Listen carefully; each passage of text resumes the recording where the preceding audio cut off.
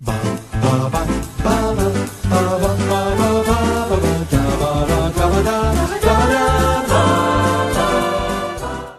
I'm Thomas Carruthers. I'm Jerry. And today is the 7th film in our month of David Lynch. We have now taken a jump. Yeah. Oh, no, we haven't taken a jump. Which is first, Lost Highway or... Lost Highway. Lost Highway, I think. Yeah, Lost Highway before. Yeah. But I'm saying, where have we jumped? Because we're not doing this time Twin Peaks Fire Walk with Me, even though arguably it may be my favourite Lynch film. Yeah, I mean, it's debatable. We're skipping it for now because we are going to be doing all of Twin Peaks at a later date, and it needs to be in that world. No, we have already... Yes, we've already skipped Twin Peaks, but in between Wild at Heart and Lost Highway. Now, today we are huge Lynch fans, but every fan has their blind spots. This is a blind spot for both of us. We've finally filled it. I personally couldn't be happier to fill it. Me too. It was truly, truly delightful. Oh. This is The Straight Story.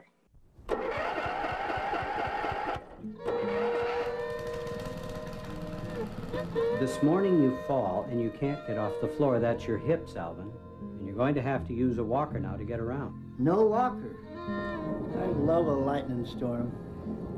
Me too, Dad. Uncle Al, I had a stroke. Rose, darling, I'm going to go back on the road. And I've got to make this trip on my own. I've got to go see Lyle. I know you understand. Alvin, you're gonna get blown off the road. That's what I'm afraid.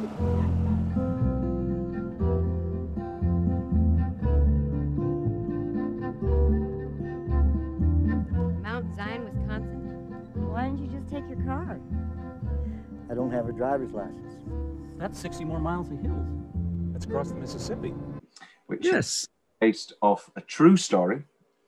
About a man named Alvin Straight, who the film is dedicated to, for he died within the year of the film's release. And he had a serious health attack.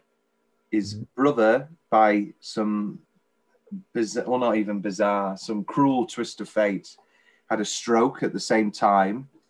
And he mowed, well, not mowing, but he drove on a mower for miles and miles and miles to be with his brother due to his lack of a driver's license, due to his eyes going, and litany of other health issues. And it's a truly, truly beautiful film. I do believe you're with me. I'm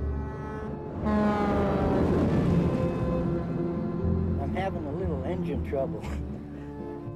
You know, I'd be happy to drive you the rest of the way to Mount Zion. I still want to finish this the way I started. And this trip is a hard swallow for my pride. I just hope I'm not too late. You've got two brothers that haven't spoken in 10 years.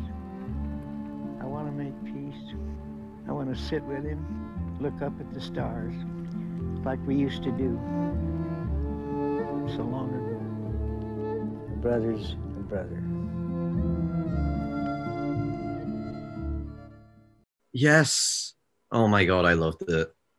I put it off for ages, and then yesterday when I watched it from like the second you hear Badalamenti doing his music again, I was just immediately like, here we go. Here we go. And I think I was putting it off because it was the Walt Disney of it all. Yeah. That even though I'd not heard a single story of bad dealings with Disney. Well, no, I've heard plenty of stories about bad dealings with Disney, but not with this film. No. I somehow got in my head, oh, they must have tinkered with it, you know, they must have. But no, it's this for me is I think is another pure Lynch piece. Yeah, definitely. Beautiful. Yeah. He calls it his most experimental film, which is obviously his own wry sensibility. And yeah. I feel like it feels a bit like when John Waters made Hairspray, because obviously before Hairspray becomes this big musical phenomenon, it's a John Waters film. And John Waters, I love. You know, he makes Pink Flamingos, he makes Polyester, he makes, he makes Serial Mum After. And it's these, you know, pure filth movies filled. Yeah. There's a real scene of a drag queen, incredible legend divine eating dog shit.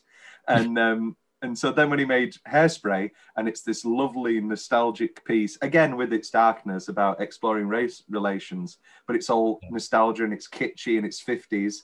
And the producers were just like, you're going to ruin your own career. You know, people are going to be wanting to watch this and they're going to be, what the hell is this? And I think, in a way, it did get some Oscar recognition, but mainly for Richard Farnsworth's incredible central performance. Oh, my goodness. And, but it sort of was an outlier to the Lynch canon. Yeah. However, I think if I watched this in a vacuum, and I had to guess a director, I would say David Lynch. Me too.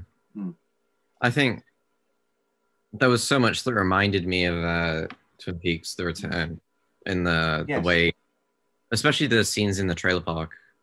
I mean, obviously there's the obvious link with Harry Dean Stanton, but even without that, I think it's just the way everyone treats each other is just kind and treats Alvin very Dougie-like.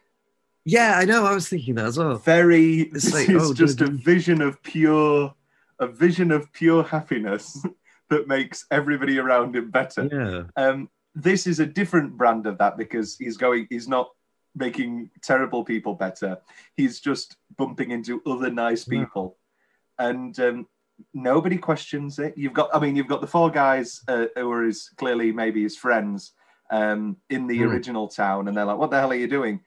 But apart from that, everybody's more than invested. Everybody just goes with it, and it is truly, truly, truly delightful. I thoroughly adored this film. Me too. Let's get into YouTube comments. Oh, okay. Here we go. Let's see what the kids are saying. Only a couple here, really. Imagine getting off your shift at Bob's Big Boy. You walk out the back door, and David Lynch is going through the garbage. That's just an anecdote he said in the interview. Okay. I was lifting these credits from. These are comments from a video because I usually take them from the trailer, but there weren't any comments on the trailer. Right. I just want to know one thing. How the hell does he get his hair to stay like that? That is a good question. It is a marvelous, marvelous hairdo. Electricity. Yeah. And somebody has put here a hyperlink, 705, and they've put my favorite one. And I pressed on 705, and it was David Lynch putting his hand through his hair. And I agree. That was a pretty marvelous hair swap. Let's get into the body of the film. Best 10-minute stretch. I've got mower prepping the mower. I mean, we know the premise of the film, but well, did you know the premise of the film? I presume you did. Yeah. I've known it for a while, just from Wikipedia, or, forums about Twin Peaks. And that's it. The first breakdown, and you're like, oh no, is this movie going to be really depressing? But I like that it gets the breakdown out of the way. Yeah. And then he upgrades after going to see Big Ed. Oh, I didn't know he was in this. Neither did I. And he goes to see Big Ed, and he gets an upgrade to a John Deere mower, and then that threat is gone. And I like that it's pretty easy breezy. There are tensions, and there are moments where we get into a deeper something. But I love that the threat's gone. That he will make we know he'll make the journey, and it's just beautifully shot and so I get what you're saying about The Return, because I think it's perhaps obviously is a very, very focused man on meditation. Yeah. And I get that sort of meditative flow with this film. Yes, yeah. I'm sure there's people who will watch this and be bored shitless, and I understand that in a way. But it's just letting it being completely sucked in. And I think I could watch another hour of Richard Farnsworth riding around on a mower with that incredible music and those incredible sweeping shots. Yeah. I have here The Fire with the hitchhiker girl. Just a lovely, lovely conversation. I wrote that down. That's beautiful scene with them talking. And about the pregnancy and about his daughter. That was... Yeah, Rose and her daughter. Yeah, grief. Yeah. Sissy Spacek's in this. Then she's never diagnosed officially in the script or the film, but she clearly has some mental disabilities. Richard Farnsworth, Alvin calls her slow, or at least says that the people in the town refer to her as slow. So we can allude she's obviously got some brand of mental disability, and Sissy Spacek is pretty marvelous, I think. She is. And you sort of, and it's subtle as well. It's realistic, and it's a great depiction of a life with these disabilities. But it's never. I don't think she had in her mind, this is my Oscar. I'm gonna get nominated for Best Supporting Actress. Yeah, no. Doesn't look that way at all. I love Rain Man. Love Rain Man. And actually, I think Rain Man's a better example of it. But you watch Forrest... I mean, they talk about it in Tropic Thunder. Forrest Gump, I Am Sam. These are people going for their Oscars. And I think in the 2020 lens, when we're looking more for people to play... people with disabilities to play their disabilities... more and more, and diversity and the like, I think you can sort of point more issues out with a Forrest Gump than you can with a Straight Story. And also, this isn't necessarily Rose's movie. To say that she's second billed, and to say that Sissy Spacek is a pretty big actress herself, she's really not in it that much. I was quite taken aback. No, she's only really in like the first 20 minutes. And her arguably her most effective moment, she's not speaking, and she's just looking at that child rolling the ball, and you're going, oh, and you think, oh, this is a sort of childhood that she's never had, and then you get the true story behind why that was so affecting to her, and it just heartbreakingly good. I know. This is Lynch's first film where he doesn't have a writing credit. It was written by Mary Sweeney, who was the producer of multiple Lynch films, and his wife for a year in 2006 to 2007. They were in a relationship previous to their marriage, as well as John Roach is credited. I believe he wrote the original article that the screenplay was based on. And I was listening to an interview with Charlie Rose he did, and he was just saying how it's very few and far between that you read scripts that aren't his. Not from a point of arrogance, not from a point of thing, just from a point of reading a script that he would want to do. It's not that he hasn't read great scripts, although he does line with the Kubrick angle of a script as a blueprint. You know, scripts. Obviously, scripts can read great. You know, take any handful of incredible films, and if you read the screenplay, you'd probably have a pretty good experience reading it off the page. But Kubrick, Lynch, so dynamic, visually dynamic filmmakers.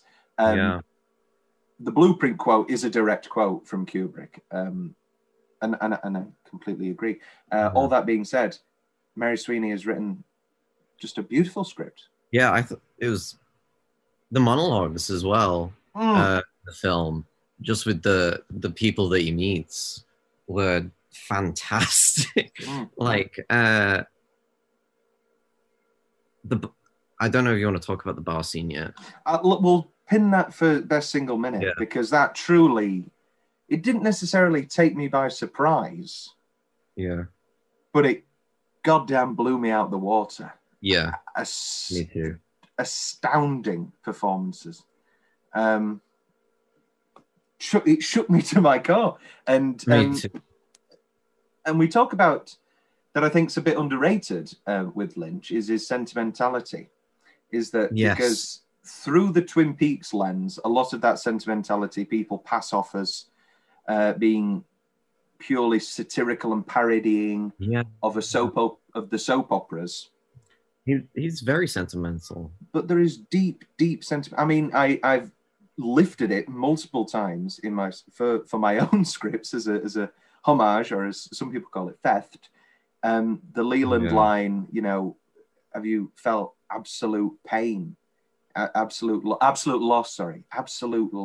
Such a beautiful, deeply affecting phrase. I mean, I can probably link every David Lynch film to Dougie, Dougie Jones, but you can't look at Dougie and say that Lynch isn't sentimental. I don't think. Yeah, and you know, on a first watch, maybe. Well, that's the power of Dougie, is that on a first watch, an episode goes by and you go, okay, all right. So he's playing multiple different Coopers. Yeah. And then 3 more episodes go by and you go, oh, all right. And then, but by the time that you get to I Am the FBI, obviously you are overjoyed that you've got Cooper. But also... You're so sad that you've lost Dougie. You've come to love Dougie. He's like Nanny McPhee. You don't necessarily hate him, but you hate the fact that he is taking you away from Cooper time after 25 years. And but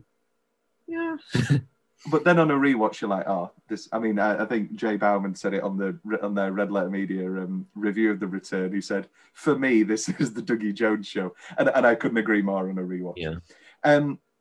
And then I have, as just a deeply affecting 10-minute stretch, the ending, the final crossing to Harry Dean Stanton's Lyle. Yeah. And meeting Stanton at the end.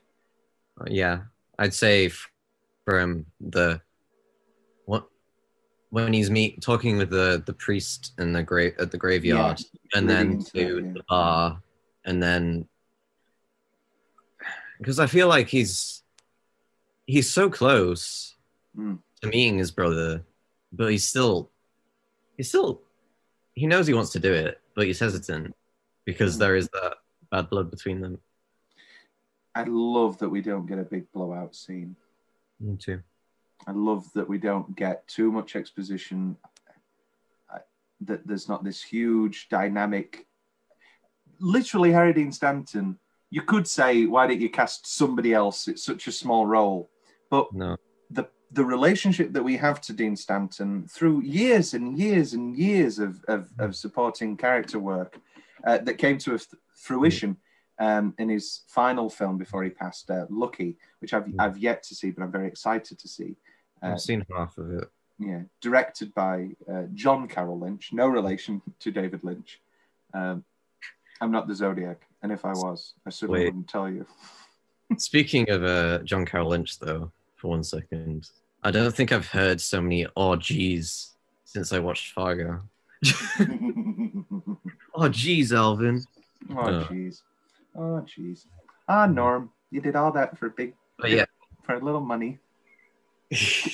But yeah, Harry Dean Stanton.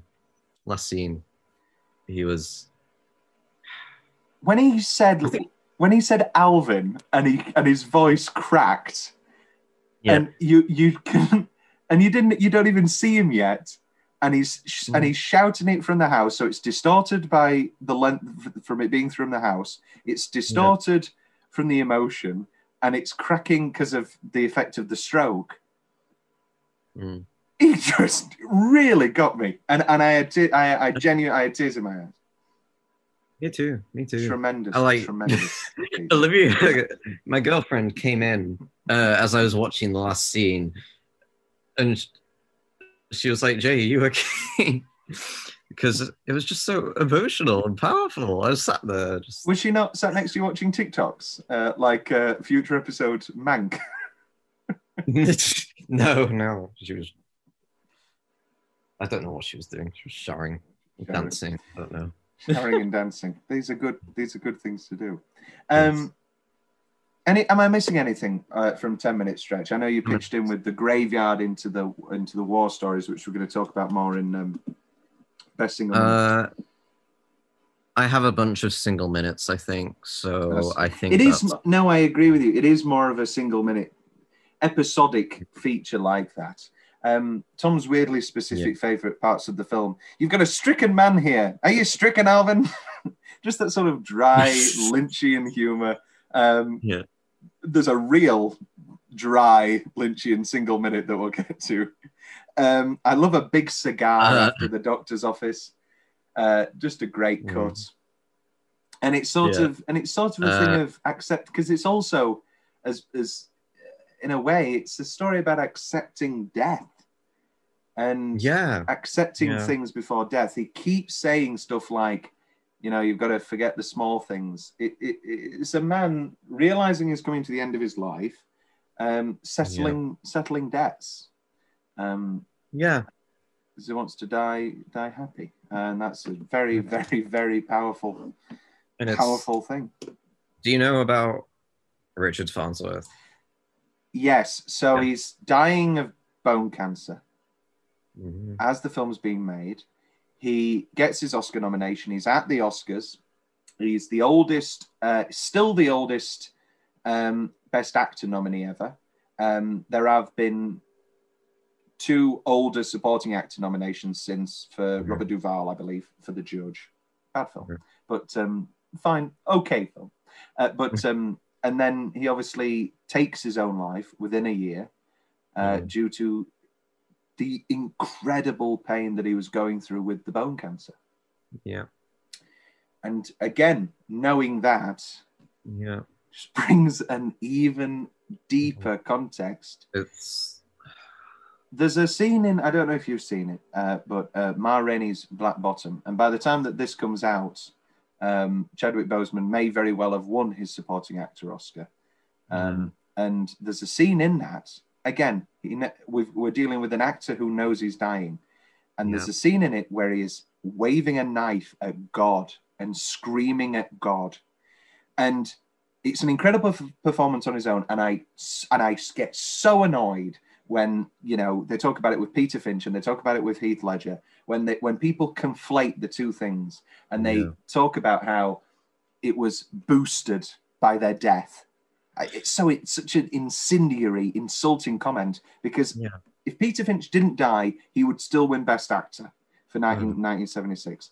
And if Heath Ledger didn't die, good God, he would. Of course, he would still win. Absolutely. There's just no question in my mind. You know, maybe he didn't deserve to win. Maybe Robert Downey Jr. in Tropic Thunder. I don't know, but he certainly would. And I think we're talking now. This will come out after, I believe. I can't remember, but that Chadwick Boseman nomination win, whatever, he's definitely going to get nominated.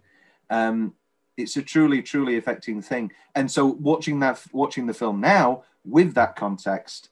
And also, again, like we were talking about with Dean Stanton, talking about a context of a career that we've seen.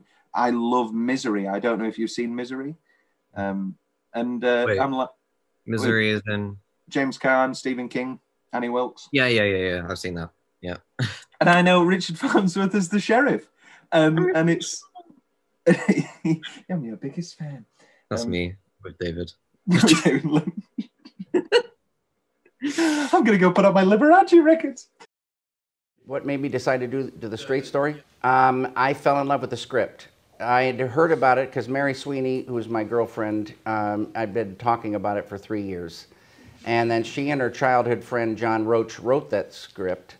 And I read it and fell in love with it. And what I fell in love with, I think, was the emotion in that script. And emotion is an abstraction, and I wanted to see if I could get that emotion to come out of the film. Is that your goal when you start making film? I mean, is it to take abstractions, to visualize your ideas?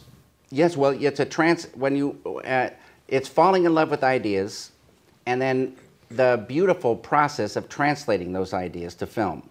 And so it's sort of what it's all about.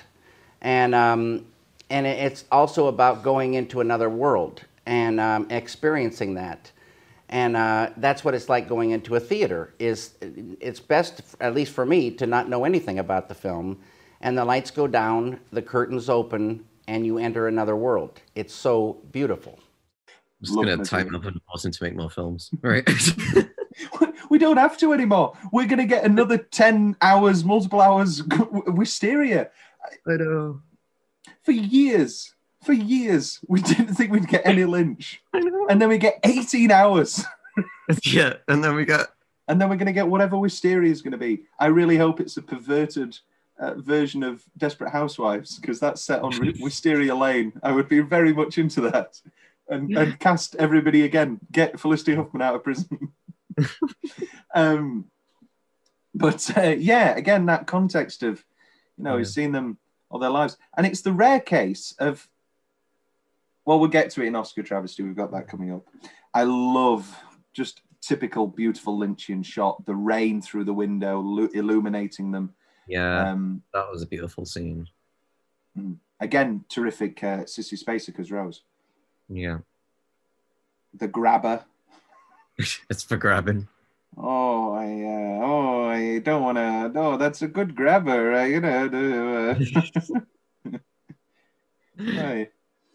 I love when he shotguns the mower and blows it up. Yeah. He just grabs the shotgun, walks through the kitchen. Everybody's silent. Yeah. What's he doing? Also, I love that it blows up immediately. Maybe that's not as realistic, but just an incredible visual. The bundle of sticks as the sort of button on the end of that incredible fire conversation with the hitchhiker. Just a terrifically beautiful image. Maybe it was the Blair Witch. Maybe the hitchhiker was taken by the Blair Witch. Oh no. I love the reveal when he comes to the family and we find out that he's been traveling for 5 weeks now, because we've been sort of in that meditative in and out state, and there's never been a day mentioned. There's never been an amount of days or weeks, and it's like, wait a minute, how long has he actually been doing this for? And we find out 5 weeks, and we go, oh, right, fair enough. Any weirdly specific or more general favorite parts for you, Jack? Okay. Well, weirdly specific as in weird. I've hit a deer every week. The deer scene on the road was so random vignettes. Can I help you, lady? No, you can't help me. No one can help me. I've tried driving with my lights on. I've tried sounding my horn. I screamed out the window. I roll the window down and bang on the side of the door and play Public Enemy real loud. I have prayed to St. Francis, St. Christopher too. What the heck? I've tried everything a person can do, and still every week I plow into at least one deer. I have hit 13 deer in 7 weeks. Where do they come from? He's dead. And I love deer. that's the zinger. Oh my god. The entire time I was just, you know what scene I'm about to relate it to from Twin Peaks. Do it. We've got miles to go. He's sick. Right, that scene was so written. The scene was so written by David. He probably edited it. He was probably just sat there at his tent he found this woman and was like, I have an idea. You and Richard, you're gonna do a scene for me. So there's this beautiful deer, and you hit it. It's heart-wrenching. But you love deer. But you love deer. And then when he's eating the deer. He's eating the deer. He's put the horns on the truck. And the deer was watching him. And the statues of deers watching him. I don't know where he was going, where he ended up in a deer farm. I don't know. But it looked like a good meal. It reminded me of I know Ryan Johnson is a Lynch fan, but it reminded me of The Last Jedi when Chewie's eating the porg and all the porgs are watching. See, these are the sort of this is why they need to let me interview directors, because people are going to be like, "Ooh, where did you want to take Star Wars? Where did you you wrote this? Why are you subverting expectations?" And I go, "Was The Last Jedi based on the straight story?" That's what we need. Well, I know the throne. This is a bit of a tangent, but the throne room in The Last Jedi was inspired by the Red Room.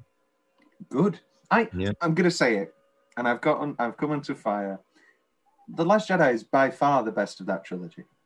Maybe I'm wrong. Maybe I'm. No, you're not. You can get rid of the casino, sure. I get it. And if you ever do a podcast on that film, Tom, you'll be there. I'll be there. We should probably do the first 3 Star Wars films first. Maybe. I don't know. Yes. The prequels as well. Yeah, the prequels. That's what I'm talking about. We'll do the prequels, we're going to do them all, but in chronological order. So the Clone Wars. Soundtrack corner, you alluded to it before, but that Angelo Badalamenti, beautiful, dreamlike, sweeping score, this time imbued with a little bit of country, some nice guitar. Yeah, it was beautiful. It might be one of my it's one of my favorites, if not my favorite. The first thing I did was look on Spotify, and it's not even bloody there. Sort it out, Angelo. Yeah, it's on YouTube. It's on YouTube. I haven't checked Apple Music, but I was playing it just before the podcast, and my girlfriend was like, "This is really good." It is really good. It is. Yeah, it's a tremendous score. And which leads us into Oscar travesty. The film gets 1 nomination for Richard Farnsworth for The Straight Story, obviously. He loses to Spacey for American Beauty, because this is the year of American Beauty's, I'll call it a sweep. It gets picture, director, best screenplay. All deserving, I'd say. I mean, of all the Spacey wants to return to, it's the most problematic, because he's literally playing a pedophile in it. I can I can sort of swallow my pride and watch the other ones. But American Beauty is a struggle. In a perfect world, I'd put it in Best Picture. Certainly better than The Cider House Rules. Yeah. But I put it Green Mile for me. Yeah? Yeah. I don't. I do love Green Mile. I do love Green Mile. I need to do a full Green Mile rewatch, because obviously Shawshank is my favorite film. And the amount of people who say that Shawshank's their favorite film, and then I go, "Oh, do you like Green Mile?" And they go, "What's the Green Mile?" And I go, "Oh, right." Because it's this is what, I don't think people understand how much of a companion piece it is. And it's probably because it's the mythic and the fantasy of it. Yeah. But it's another prison drama directed by Frank Darabont, starring multiple people from a Stephen King story set in a 50s prison. Have you done a podcast on the Green Mile yet? We haven't done the Green Mile. Okay. Right. Oh, the Green Mile. But then Talented Mr. Ripley. I love Talented Mr. Ripley. For me, I don't understand. I talk a lot badly about consolation prizes. Particularly Art Carney winning for The Godfather Part 2 over Al Pacino. That's just Jesus Christ. Yeah. But this is a time where I'm like, why didn't Richard Farnsworth win the consolation prize? Because as much as it would be, he's the oldest nominee ever, let's give him an award, it's not, because it's also a great performance. It is. I didn't know him before this, really. Besides Misery. And I don't know. It was just a really heart-wrenching performance and great story. He's received Oscar nominations before, but he never got an Oscar. Screenplay is excellent. I don't know if it's topping any of them, I'm afraid. Best score, though. Let's get him in for. Let's get Angelo in. Are you kidding me? Best cinematography. No nominations. I love Sleepy Hollow, but and I'd probably say I'd give it a nomination. But I'm quite surprised actually. Emmanuel Lubezki, who famously won, I think it was 3 times in a row. Gravity, Birdman, Revenant. I think that's the first time that's ever happened, if I am correct. I don't know. But yeah, Straight Story gets 1 nomination, and it's a very deserving nomination. And we may even say a very deserving win, but it didn't win.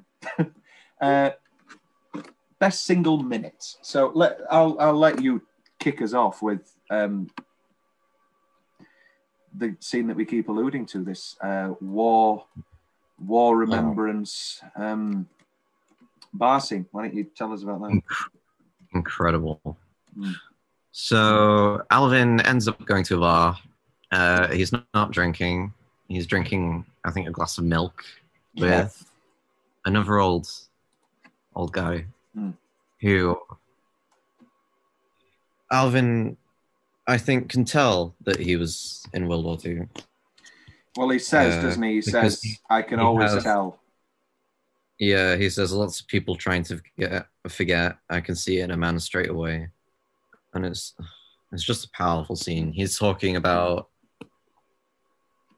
drinking to forget the war, and then it goes on to talking about the nightmarish images they have of swastika.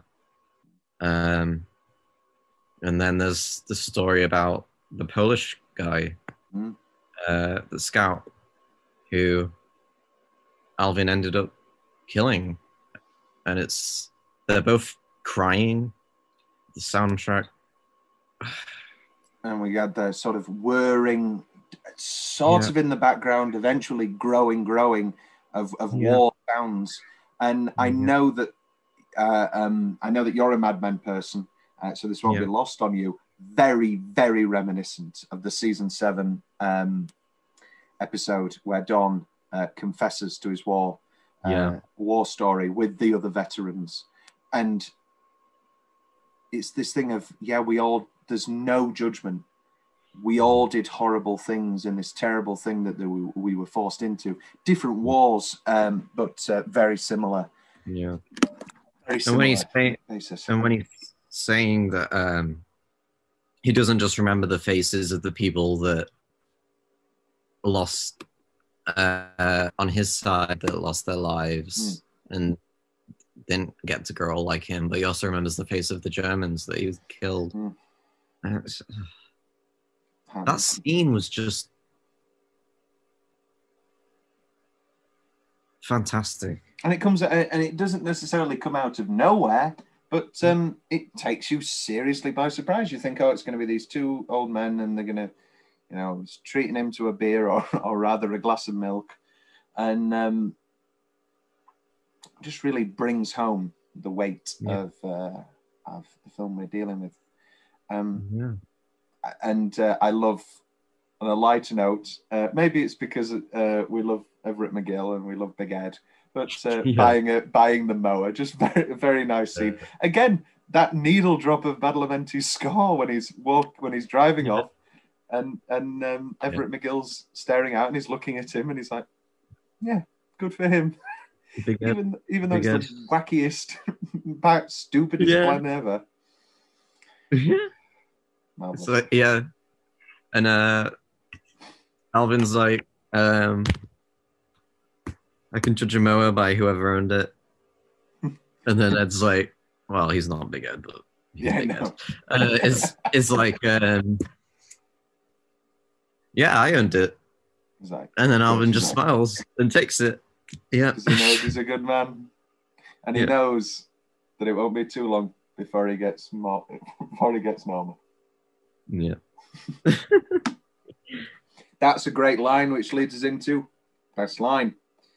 I've got here, did you ride that thing all the way out here to see me?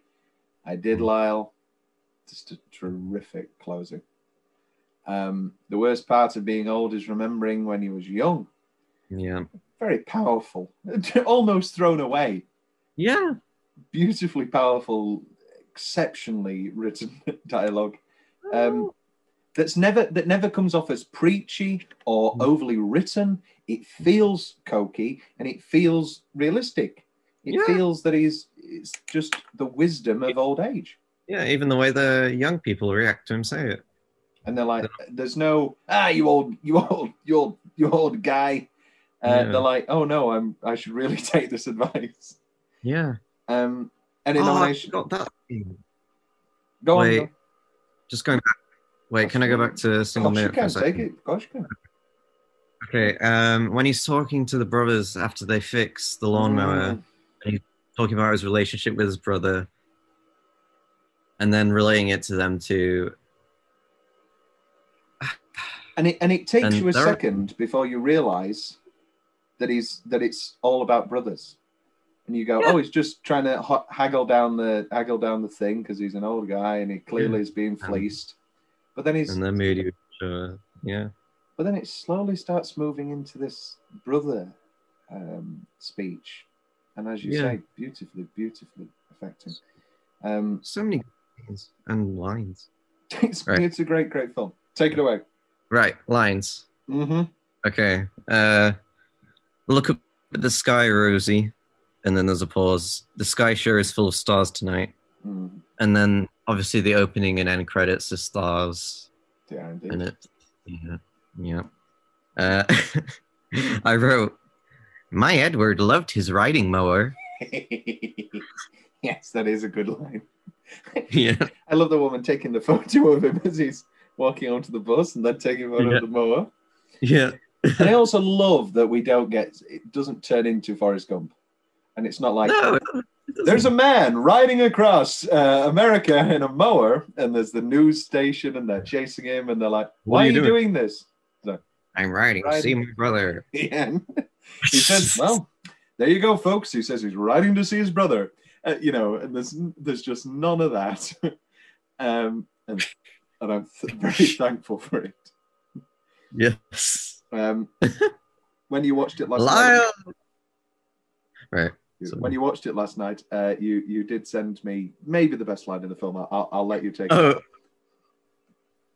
Wait, I need to get perfect. Let me just see.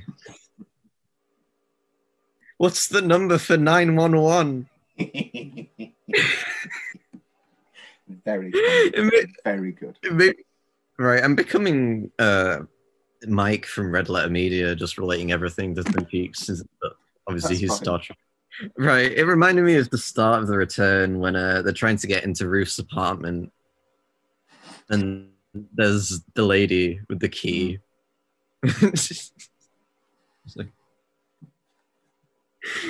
just, I was just like, yeah, okay, this is Lynch through and through. Pure Lynch. It's not Disney interfering at all. No, this true. Is what I signed up for. This is the content I wanted. Yes. But as much as we're being overly positive, have you got any changes? I've got 2, and one's not actually a change. Okay, let me think. I've got the when she hits the deer, and there's that like awkward zoom into Richard, which is interesting visually, but it's a bit much. Yeah, it's a bit hokey, and it feels out of place in the visual language of this film. Yeah. Sorry, I'm just rereading. No, you're all right. To see if there's any parts that I would have changed. Other than that, there really isn't for me. No, there isn't. The soundtrack's fantastic. Maybe you just release it on Spotify. Yeah. No, I think one track was a bit overused when he was on the lawnmower. Yeah, but then maybe. it's also good. Yeah, So- but can you have too much of a good... As Liberace always said, too much of a good thing is wonderful. Yeah. And my other change, which isn't anything that Lynch knew about or could have done, is they're called the Olsen twins. Yeah. Maybe they were named after the Straight Story. I was thinking that when I watched it. Do you have anything left from your notes? Well, they're convinced that Wisconsin is a real party place. They really are. What do these people know? That we I don't know. They just haven't said it yet. I guess the next largest city to any small town is always a party place. Yeah. Okay. And there was oh wait. What do you got? I noted. I noted that because it looked very similar to the text. Is this supposed to be a comment on Star Wars? Because the opening and closing credits are literally the same font and stars. I don't know. And somebody shared it on like a Film Insta thing, and I thought, has somebody like edited this to be what like his Return of the Jedi credits would be? Because his directed credit was like, oh my god, that has somebody made like a, and there were all these fish, and he showed me an Ewok. He showed me, and I just started getting this headache.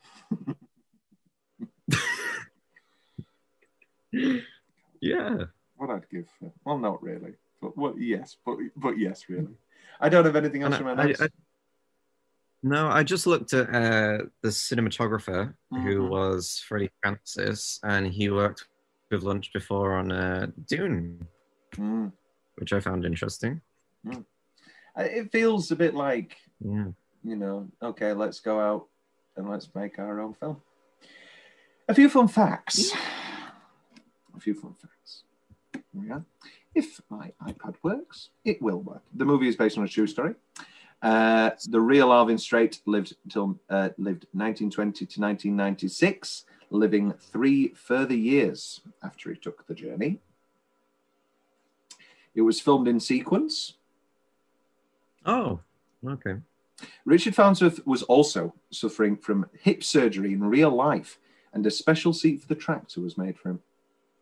Oh, that's nice. It is nice. The film was independently shot along the actual route taken by Alvin Strait. That's good. That is good. We nearly didn't have Richard Farnsworth. Oh, really? Do you know what is... he had an objection based upon Lynch's previous work. Wait, which previous work? It was the use of language in Blue Velvet. Okay, fair enough. Several personal assurances by Lynch and the other writers that the film would contain no cursing. Did he agree to do it? Which I don't understand, because Misery has cursing and graphic violence. Yeah. I don't know. I mean, there was some cursing, but they bleeped it, I think. I think. No, yeah. When I swear. Or maybe I'm just making it up. No, I thought there was a bit where Sissy Spacek was trying to get the social security check. Oh, I don't know. I can't I'll have to watch the film again.